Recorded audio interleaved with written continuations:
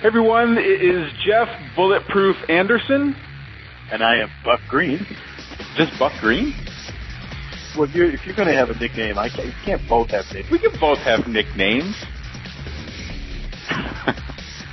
I'm not sure of the nickname protocol. I know you can't give yourself a nickname. Like, I had a roommate in college, he and his buddies would just give themselves nicknames and then insist that they use them. And I just wanted to take them aside and go, I realize that we're both like 18-year-old kids, but I got to tell you, man, I don't think you should do that.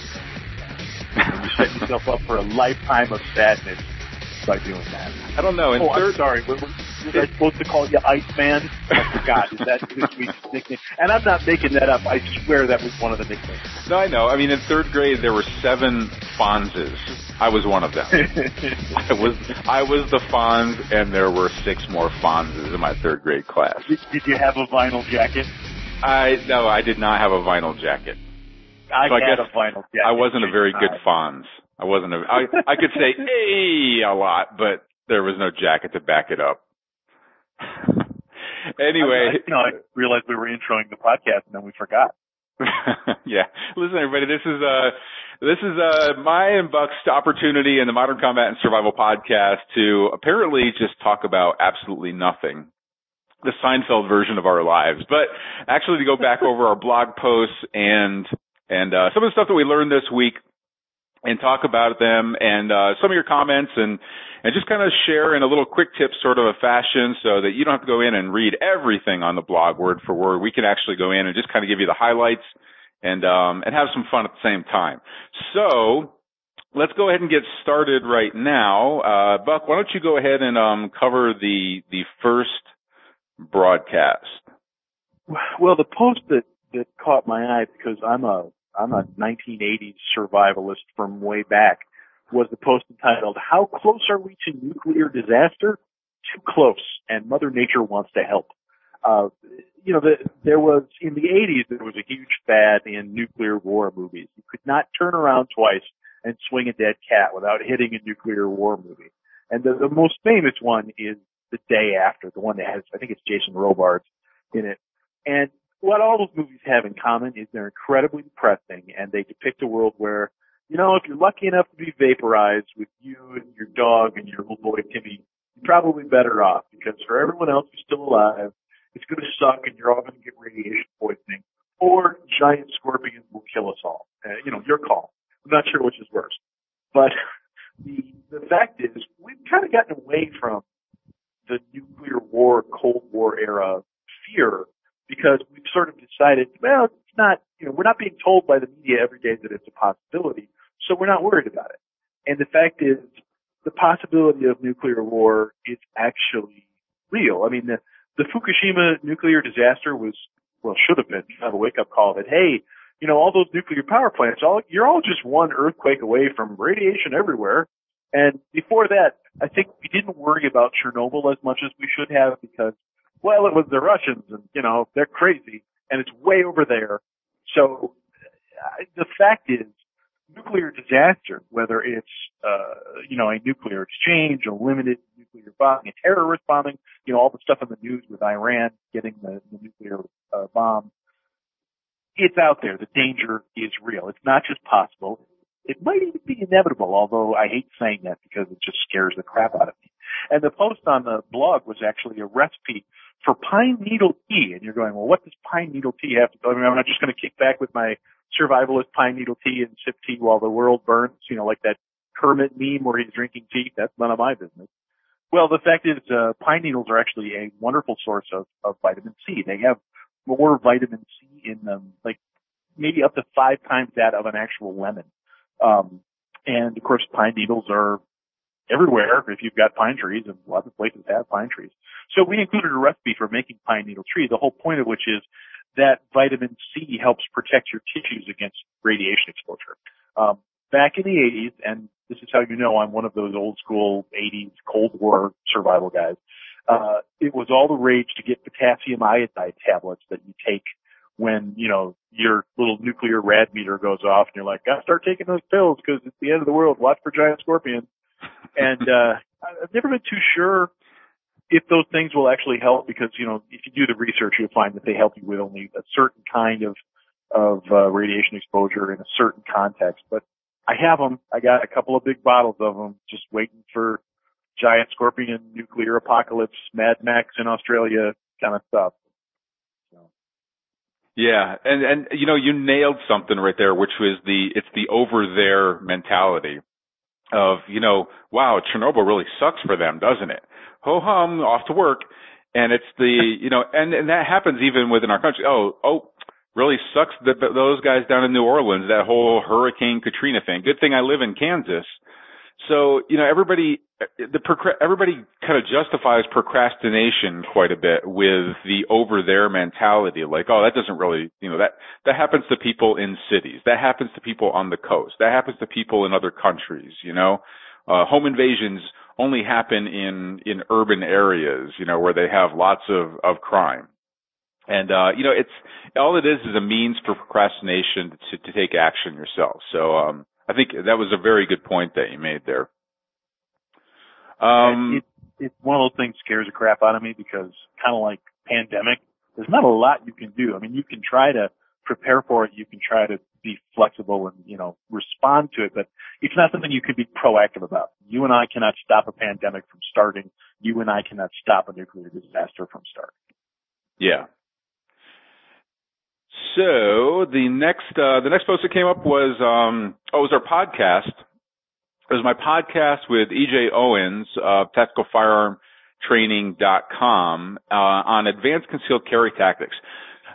This broadcast, if you haven't listened to it, it is jam packed. If you carry a weapon for personal defense, this is there's a ton of great stuff in there. I mean, I remember this is actually an older broadcast that I did, and I had just gotten my concealed carry permit when I had done this with EJ, and so I was still in kind of the disbelief of all the crap that I learned in that concealed carry class, that even, you know, I knew just from experience and from my own training and from my own experience and everything, that, you know, 3/4 of what they were saying in that class was absolute BS, and that the people that left there, I just felt were not only not prepared, but I mean, if you believe the stuff that you learned about when to use a firearm and things like that, they're either going to end up dead or in prison. And I ended up, as we were leaving in the parking lot, I was shuffling off our Bulletproof Defense DVDs off to everybody for free. I was like, hey, take this and watch it. Take this and watch it. And, it was just scary. And EJ is one of those guys who also, based on experience, I mean, he has had to use his concealed firearm in a real live situation. So, he understands the actual parameters of what goes into a firefight and what works and what doesn't. He runs a tactical school. So, and he doesn't, what I like about him is he doesn't take the, you know, kind of the I won't say tried and true, but just the tried and seemingly true training that's out there and accept it as gospel. He pushes it all away, tests it, and looks and sees what really works. So he's got a lot of great information in there. So definitely go check out that podcast. That was a lot of fun for me. So really good one. On a related note, the post that I enjoyed, because I'm such a movie hound, is Tactical Firearms Training, 3 movie gunfight myths that kill. And what caught my eye about the post, of course, is that you used an image from Lethal Weapon, which, like you, if I had a Lethal Weapon odometer on my life clock, it's probably seen it 100 times, like straight up, just over and over and over again. One of my favorite movies ever, and the movie that, like so many people, made me want to own a Beretta 92F. You know, you can't buy advertising like that. When that movie came out, the folks at Beretta must have thrown a party and go, well, we're going to be selling those for a while. So, the movies that you mentioned, I actually really enjoyed John Wick and The Equalizer 2. I was less impressed with Nonstop, and I was actually surprised that you mentioned it, because it was kind of a turkey of a movie, but Nonstop caused a whole bunch of controversy when it came out, because people were claiming that it was anti-military. And I watched the movie thinking, just being ready to be offended. I do that a lot. As a right winger, I'm always looking for them big evil folks in Hollywood to be foisting their beliefs on me. And I watched it. I'm like, that's not anti-military. The movie's just written for shit. It's just a badly written movie. Well, I'm sorry I included it, but I watched it. It was my list. It was my watch list for the week. Well, I'm sure you are sorry because it's a terrible film. Well, I think Liam Neeson, all he does now is just get up, drink coffee, smoke a cigarette, and then go make a movie. I mean, he's smart. He's capitalizing on, like, I'm going to take every single action movie out there while I'm still old enough to walk and look sexy, which I don't know. I'm not a girl, but I just think he's the most god awful looking dude there possibly is. But Liam Neeson really stepped in it too, because when his most recent movie, Run All Night, came out, people were photoshopping the poster of that movie like it was going out of style, because he just, coincidentally made a bunch of anti-gun statements. And, there's plenty of actors in Hollywood who are anti-gun, but when people like Liam Neeson or Sean Penn, who hate public ownership of firearms, although Sean Penn has a long history of actually owning guns, when they come out and they tell you that guns are evil and there's too many guns, and they make their living shooting people in the movies, it's just really hypocritical. Yeah. But then Lethal Weapon is actually a brilliant example of that, because Richard Donner, the director, is a huge Hollywood liberal who laces all kinds of overt leftist imagery and messages in his movies, like Mel on a motorcycle slides under a semi-truck and the truck has "Fur is dead" written across it. Or one of the Lethal Weapon movies, there's a big anti-NRA poster in the background, stuff like that. So the hypocrisy is right there on the screen. Like, I'm going to make a movie about people shooting, all day long, and I'm going to make money off it, but guns are bad, okay? Look at you. Whenever the politics come into it, it gets kind of sad fast, because these are people who are making money off the very thing they claim to hate. Yeah. But I'm going to get off my soapbox. The myths that we talked about in the post, they're all very valid points. The fact that a handgun is actually a very underpowered weapon, and the likelihood of you bringing a guy down with one or two shots, just instant off switch, is very unlikely, because if you don't hit him in the left ventricle of the heart or the brain, he's not going to just drop. He's going to remain a threat to you, even if he were to eventually die from the holes that you put in him, which is a very real possibility. Another big myth is, the myth of accuracy.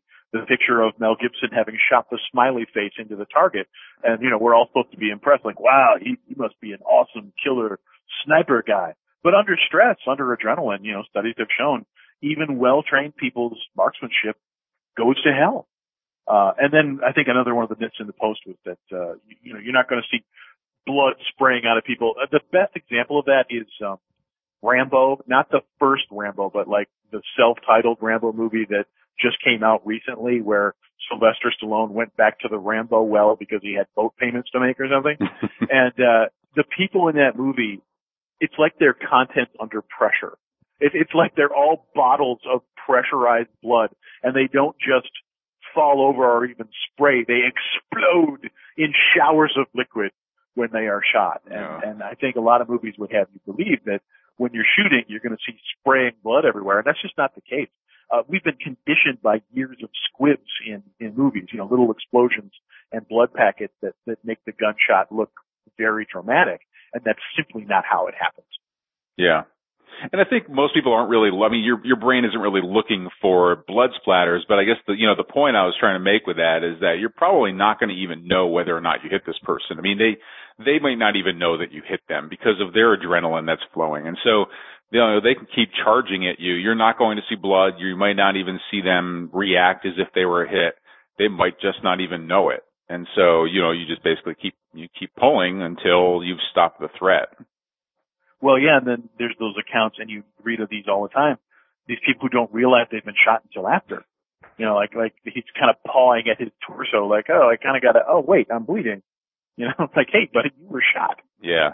Yeah, that's why I always say do a self-check after that, And there was Sam W. brought up, so I had asked, what other movie myths have you seen that don't hold water? And Sam W. had written in, pistol versus car. It takes more to get through a windshield than you think. Even an AR has trouble with a sloped windshield. And I didn't understand this. Try it with a sandbag holding a melon dummy. I don't know if he was talking to me I don't think so, because Sam is actually he's one of our good. You know, he leaves some really great comments oftentimes, and I don't think he was talking to me. Try it with a sandbag holding a melon, you dummy. Well, I think that was more of a universal you, like those of you who buy into these myths. And of course, a very valid point. One of the things that you read about the ballistics of, say, a 9mm versus a 45 is because the 45 is a relatively slow-moving bullet compared to the 9mm. Yeah. It tends to ricochet more when it hits a sloped windshield, which deflects it, as opposed to the higher velocity 9mm, which has a greater chance, on average, of punching through the windshield, just like it has a greater chance of going completely through a person as opposed to the 45 staying in the body. And these are gross generalizations, and I'm not trying to start one of those incredibly painful ballistic discussions, but that's just to oversimplify one example of the ballistics of the two rounds because of their speed. Yeah. Yep.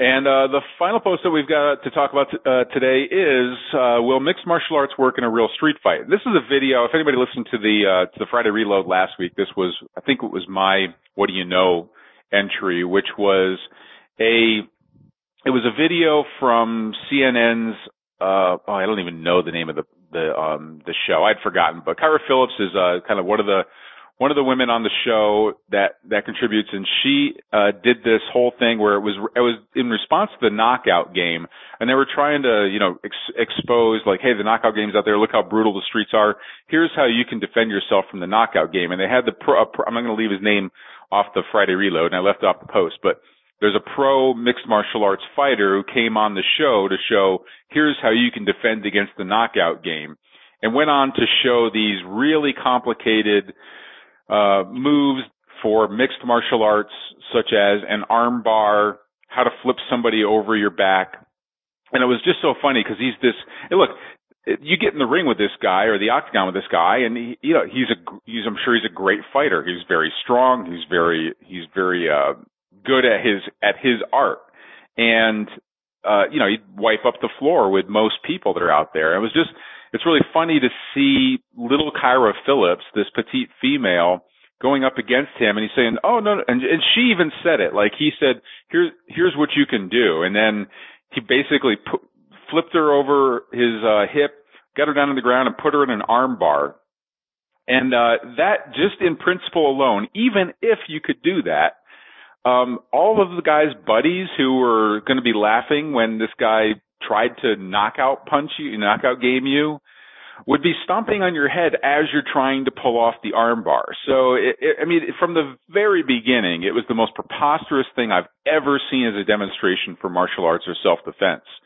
But then she even says, well, wait a minute, how can I do that?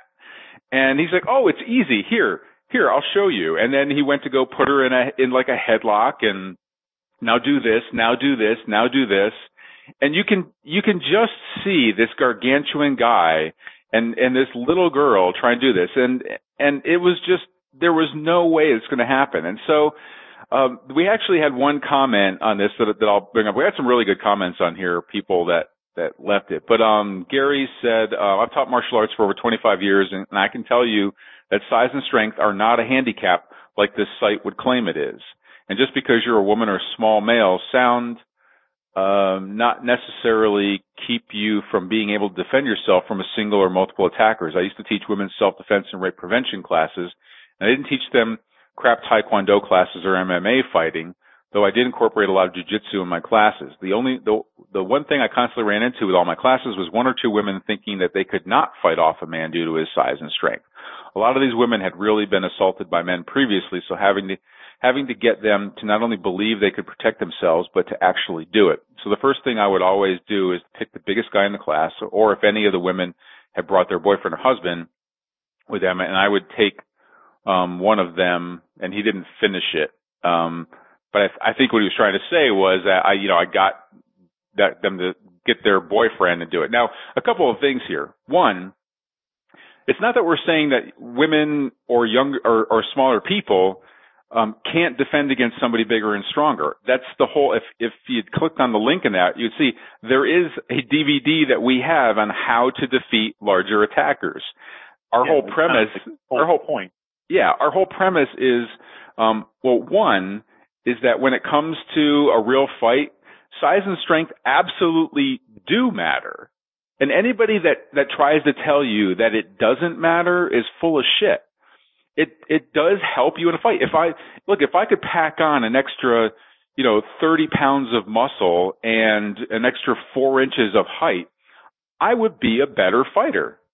And I would be strong. I would be able to put more in the pain. Now, that being said, I know how to do things with absolutely no force whatsoever. I could knock out a man with just the flick of a wrist. And I'm not saying that I could kill you with my pinky, but there are things that you can do where size and strength don't matter.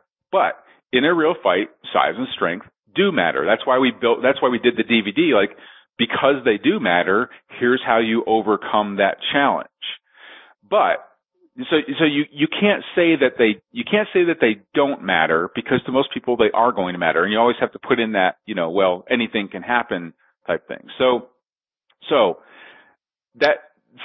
And he actually proves his own point in there, because he says, and I didn't teach them crap Taekwondo classes or MMA fighting, which was the other point of this whole thing, is that when you learn something that will protect you against a larger attacker, its chances are Taekwondo and mixed martial arts are not going to be what are going to help you. Our whole point with this was, and I didn't make the point because I wanted people in the post to kind of see for themselves, but it's the mixed martial arts mentality that screwed this guy up.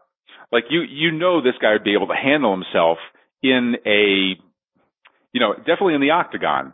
But if he tried to do that, what he's been trained in a real fight, in a bar somewhere or something like that, he could very easily get killed. He could get stomped on while he's trying to do an arm bar. Or if it's a bar situation and he goes down to do the arm bar, he could nail his head on a chair or something and knock himself out or break his neck. So our point with that is that training does matter. Training especially matters when you have to go up against somebody in an ambush situation, like a knockout game, or, somebody who's bigger and stronger than you. Training does matter. And so the training that you get had damn well better be geared toward that type of attack that you're going to be facing. And you can see the brainwashing in this fighter, because he's thinking mixed martial arts response, which if he tries it in real life, could get him killed. And so that's our whole thing. Taekwondo is great. Could you possibly pull off a spinning back kick on somebody and knock them out? Absolutely you could. Absolutely you could. Most likely not, though. So the training that you get should be geared specifically toward larger attackers, because in my opinion, if you can take on somebody that's, twice your size than anything else in a one-on-one fight, given, when it's really hand to hand and not hand to weapons, makes it a whole lot easier. So anyway, there were some really great comments in there. I encourage everybody to go back and point out some other things that you find on there. There's some really good stuff on there. So the best statement I've ever seen on that is, just because it worked once doesn't mean it works. Yep. True dat. Oh my God, I just said true dat. I can't stop saying true dat. That's a weird problem to have, and I think you might need counseling. My son hates it when I say that. Maybe that's why I keep saying it. For good reason. Yeah. For good reason. All right, everybody. So now we come to the part of the show where it is the what do you know? And this is where Buck and I talk about something that we learned over the week and want to pass it on to all of our listeners. And I'll go ahead and get started. And the reason why I gave myself the nickname Bulletproof, although it does sound like a badass nickname. I mean, if I were going to give myself a nickname, it might be Bulletproof or Fonz. I don't know which I would go with these days. From now on, I'm going to call you Bulletproof Fonzie. Yeah, Bulletproof Fonzie. That'd be a good movie for Liam Neeson. He could bring back the Fonz. I'm just picturing a taciturn Liam Neeson in an ill-fitting leather jacket. Just like, I'm going to need her phone number. Hey. Hey, whoa. Oh no, too much inflection. If you're going to Liam Neeson things, you've got to think in terms of stilted delivery, because everything Liam Neeson does that makes him sound like a tough guy is basically just Liam Neeson being awkward. Monotone, death stare, just... I don't have any money. What I do have are skills. I will kill you. So, give me back my daughter. Yeah. Okay, so my bulletproof tip this week is actually, I don't know, how much is actual survival, but I had to pass it on anyway, and it has to do with bulletproof coffee. And this is a recent discovery of mine, and I've kind of been getting into it. And I did do an article. I'll tie this in this way. I did do an article on coffee as a survival bartering tool, because you can, if let's say it's a situation and you're down on the outskirts of the FEMA camp because you're waiting for your place inside. Wink, wink. Making coffee can make you friends. And, people have, lots of people have addictions. I mean, those are some of the best bartering tools are things that people are addicted to and definitely, feel like they need to calm their nerves or things like that. So there's lots of people where they have to have their coffee in the morning. There's lots of people, that's why we talk about cigarettes and alcohol also as bartering tools. I love my coffee in the morning, and I'm a morning person, have been ever since the military forced me to be. And so I'm up every morning about 4:30 or so, and that's when I get the bulk of my work done, my writing and things like that. And I won't say I need that cup of coffee, but I certainly adore that cup of coffee to get me started in the morning. And so, I recently discovered, bulletproof coffee. Have you heard of this, Buck? I think I have. Yeah. So basically what it is this, I don't know, I forgot what the guy's profession was, but anyway, I think he was riding yaks in the mountains of Tibet, and came across these Sherpas. Yeah, it was Friday afternoon. So he came across these Sherpas who were drinking coffee with yak's milk in it. And yak's milk, I guess, has lots and lots of cream and healthy fats because they're grass fed and things like that. So he thought, wow, that's a really cool little trick, and he liked it, and so he devised this recipe for bulletproof coffee, is what he calls it. And basically what it is it's a really good coffee. So you use like an organic, dark roast coffee, something that, coffee has lots and lots of antioxidants in it. It actually is healthy for you in moderation, like most things, like most things you're probably not supposed to do. But anyway, so it's coffee. I forgot how many ounces. I think it's like 8 ounces of coffee, and then 1 to 2 tablespoons of grass-fed butter. And I only use 1 tablespoon. I think 2 tablespoons was a little bit too much for me, but it has to be grass-fed, unsalted butter. And you put that into. I've got a bullet. Coincidentally, I've got the bullet. The little blender thingy from the infomercials. Love those little things. It all comes together now. Yeah. Both of those were provided by the Illuminati. I didn't even really, there was just a little irony there. It's the bullet. So, put that in there, and then a tablespoon of MCT oil. Now, if you were to go look at this online, this guy actually has his own MCT oil. It's about 7 times the price of every other MCT oil out there, but it's the exact same as every other MCT oil out there. MCT oil is medium chain triglyceride oil, and I used to use this a lot when I was bodybuilding and dieting down.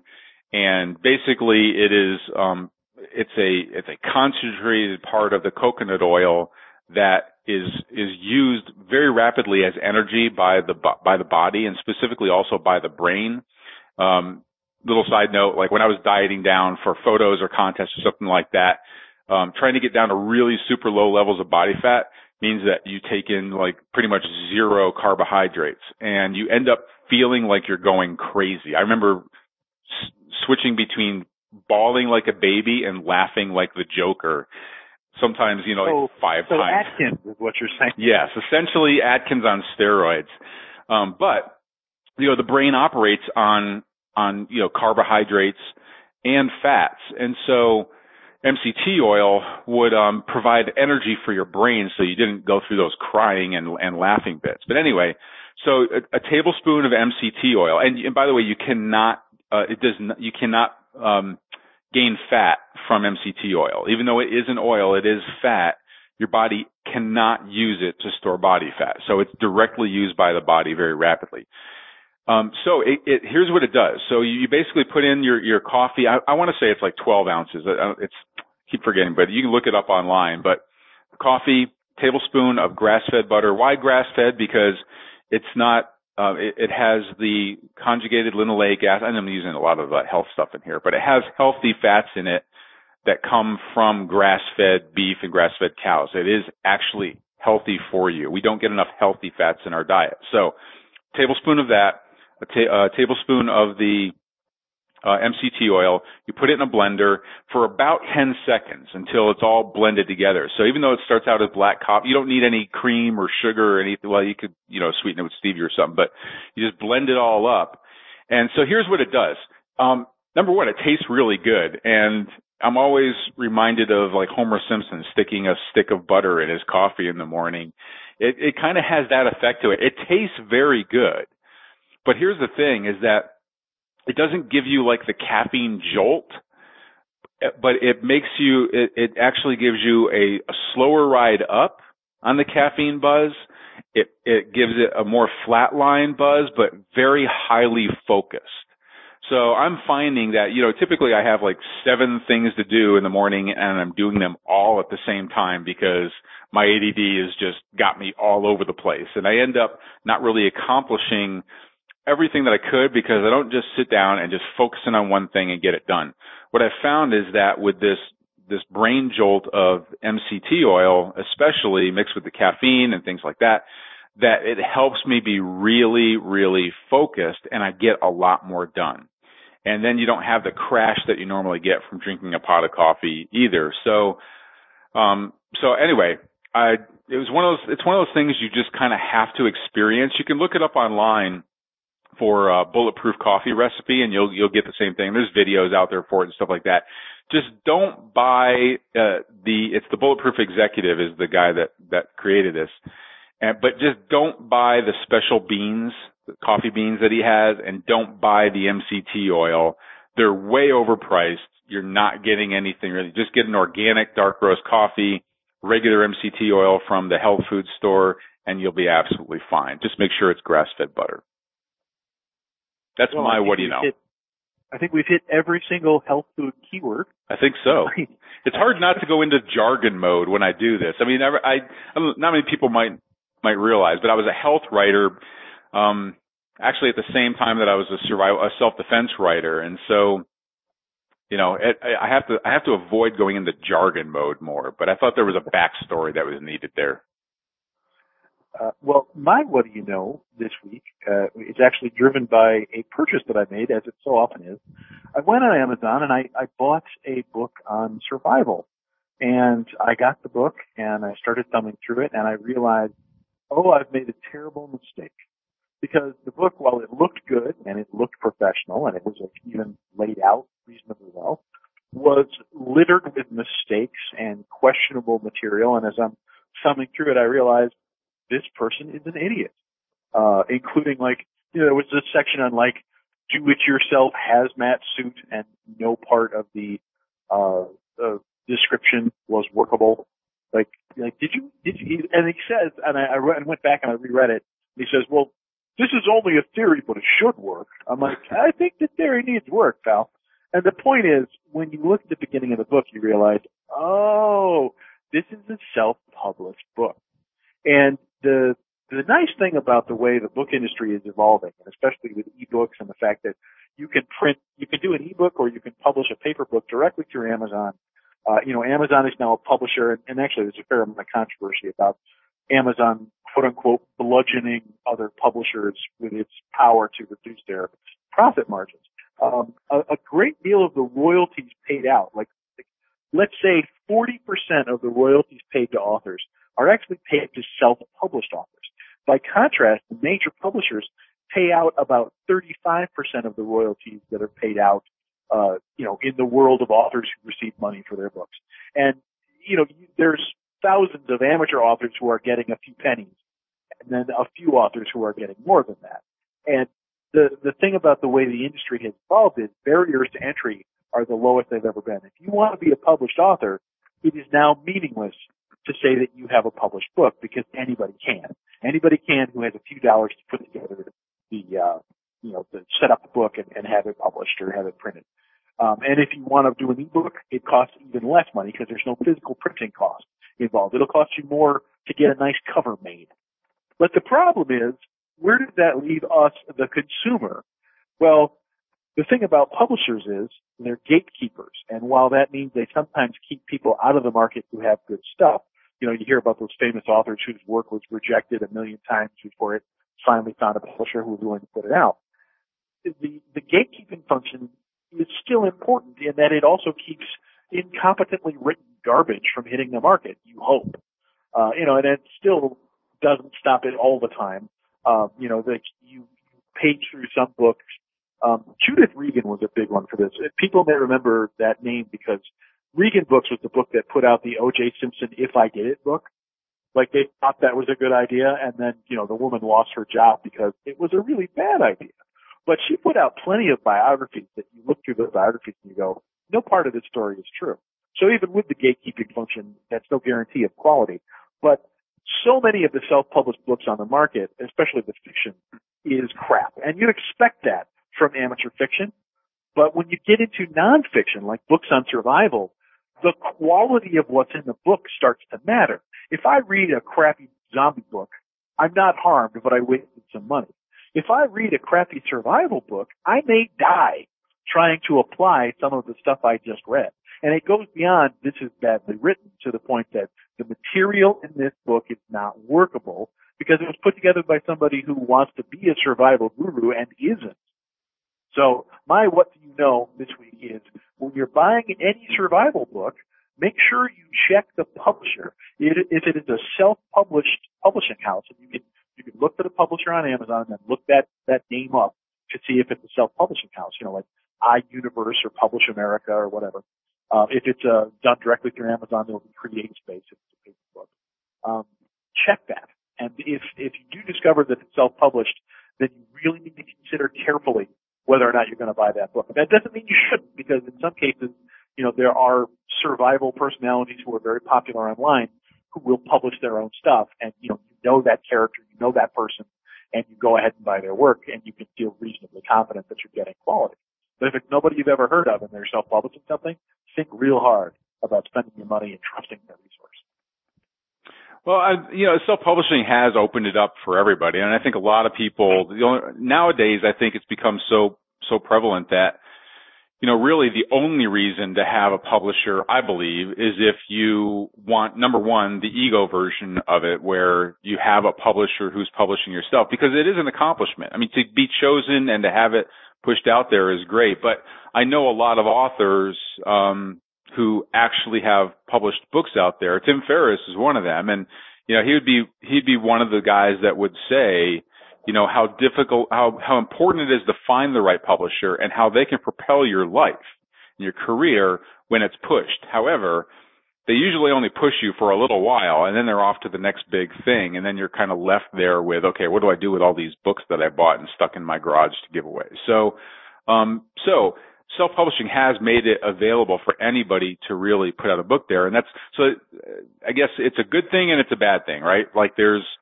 it's allowed more people to get great information out there that you probably never would have had access to. It's also allowed other people to put their stupid ideas out there that you probably shouldn't have had access to. So, well, and I prefer it that way. Like I'm happy that barriers to entry are low. I'm happy that anybody who wants to put out a book on their own terms can do so. I just think it then becomes incumbent on us, the consumer, to be more careful about what we buy. Because before, 20 years ago, I walk into a bookstore, I buy a book on survival. I have a reasonable expectation that somebody vetted that book. Yeah. Now, you're on your own. You got to figure that out for yourself. Yeah. Good point. All right. Well, that brings us to the end of our show, and we've got a lot more stuff lined up.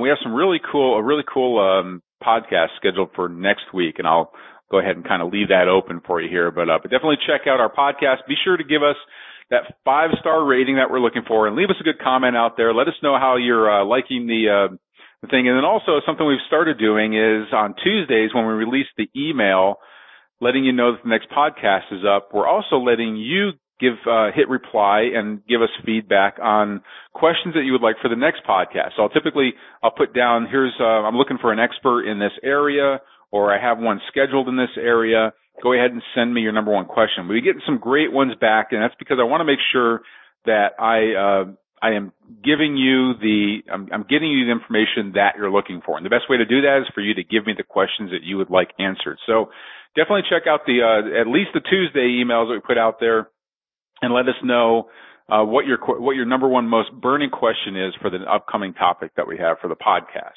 So greatly appreciate it. Keep all the comments coming. Lots of great stuff out there. Really appreciate all of your support, everyone. Really, truly do.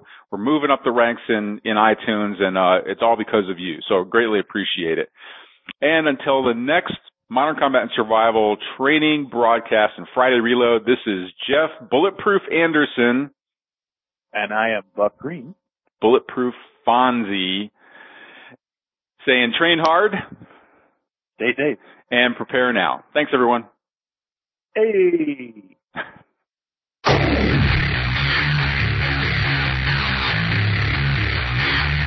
This has been Modern Combat and Survival.